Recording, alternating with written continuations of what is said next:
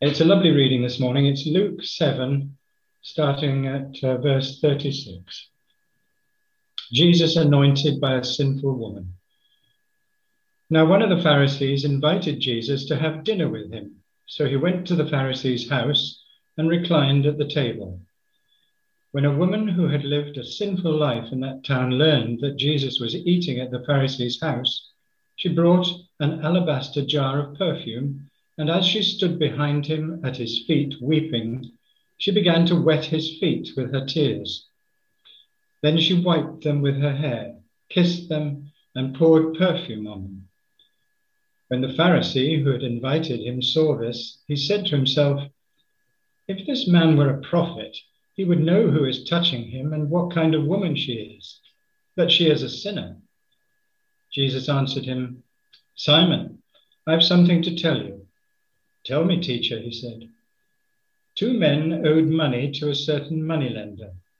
One owed him 500 denarii and the other 50. Neither of them had the money to pay him back, so he cancelled the debts of both.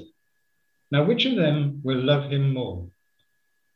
Simon replied, "I suppose the one who had the bigger debt cancelled." "You have judged correctly," Jesus said. Then he turned towards the woman and said to Simon, "Do you see this woman? I came into your house. You did not give me any water for my feet, but she wet my feet with her tears and wiped them with her hair. You did not give me a kiss, but this woman from the time I entered has not stopped kissing my feet. You did not put oil on my head, but she has poured perfume on my feet. Therefore I tell you, her many sins have been forgiven, for she loved much. But he who has been forgiven little loves little." Then Jesus said to her, "Your sins are forgiven." The other guests began to say among themselves, "Who is this who even forgives sins?" Jesus said to the woman, "Your faith has saved you. Go in peace." Could two people be more different? After all, he is looked up to and she's looked down upon. He's a church leader. She's a streetwalker. Now he makes a living promoting standards. She's made a living breaking them. He's hosting the party. She's crashing it. Ask all the other residents in the town and to point out the most pious of the two, and they'd certainly pick Simon. After all, he's a student of theology, a man of the cloth. Anyone would pick Simon. Anyone, that is, except Jesus. Jesus commends the woman, and what's more, he tells Simon why. What we discover here in this particular story is that Jesus looks much deeper than outward impacts. He knows the secrets of the heart and of the mind. What we need to remind ourselves in this story is that when Simon the Pharisee decided to invite Jesus to his home, he didn't do so because he wanted to honor Jesus. It's plainly obvious from the conversation of Jesus afterwards that Simon the Pharisee invited him there because he knew that Jesus was popular, because in fact Jesus had a reputation, and he thought to himself, by inviting someone to his home who had a good reputation, it would up his status. And he didn't do any of the customary welcomes to Jesus at all. No kiss of greeting, no washing of his feet, no oil for his head. He treated him as a nobody. And yet this woman, she was extravagant in her welcome, in her embrace to Jesus. Now, we don't know why she decided to put herself at risk. It's often been said that it was likely that she was a prostitute, and that if you know, she had a bad reputation and the town would have known it, would have scorned at her. Can you imagine the shock when she walked in to that party uninvited and unannounced?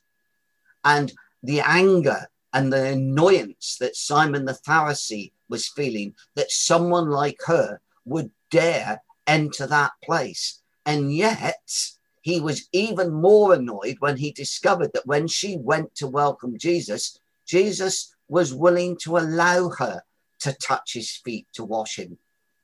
And he thought to himself, how can Jesus be a prophet and not recognize who this person is? As I say, scripture doesn't tell us why this lady chose to go there and put herself at risk and know that people were going to frown upon her and talk about her.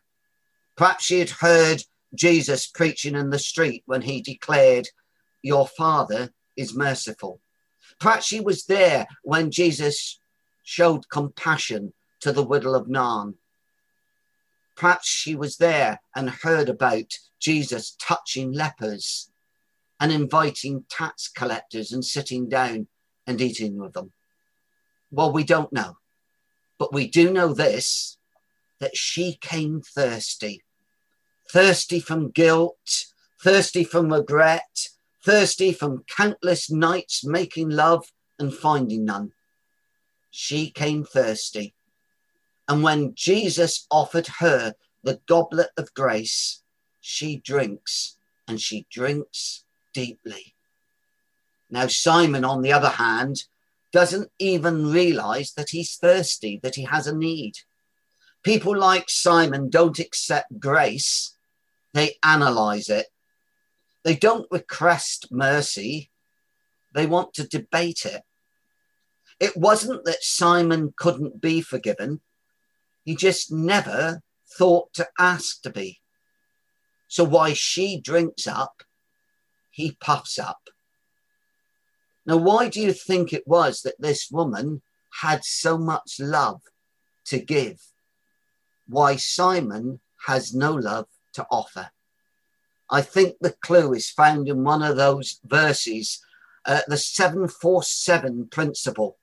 Look at Luke 7:47. It'll, if you grasp it and understand it, you'll take off and reach new heights in your relationship with God. A person who is forgiven little shows only little love. But a person who's been forgiven lots loves lots. In other words, what we discover is that we cannot give what we have never received. It'd be like trying to write a check without putting a deposit into your account. The reality is, and I think sometimes we forget this, even in the church, when we talk to people and tell them that they've got to go and love everyone else, we need to remind ourselves that it starts by acknowledging that we are loved by God. Isn't that what we hear in the Epistle of John, 1 John 4:19? We love because God first loved us. And if we want to learn to be more loving, more patient, more kind, then we've got to call upon the name of the Savior. We need to receive it, soak it up, recognize all that God has for each and every one of us. Ephesians 5 says, be imitators of God. Therefore, as dearly loved children, live a life of love, just as Christ loved us. And if we're going to learn to be more forgiving and tolerant of others, we need to remind ourselves from Ephesians 4, be kind and compassionate to one another, forgiving each other, just as in Christ, God forgave you. Can you see the wonderful gift that is available to each and every one of us? We need to personally acknowledge that we need a Savior, that we need to experience the forgiveness of God. We've got to allow that forgiveness of God to well up, to take control of our lives, so that we might truly discover what it means to be loved, so that we are able to love. I think this is a wonderful story because it reminds us time and time again that God so loves the world that he gave his only begotten Son, that so whoever seeks his face and believes in him shall be forgiven, have eternal life. You see, God's will is for each and every one of us is to be healed, restored, renewed, transformed, so that we can then go as transformed people into the world and use that transforming grace and love that God's deposited within us so that we can share it with a broken world. This, I believe, is God's will for each and every one of us.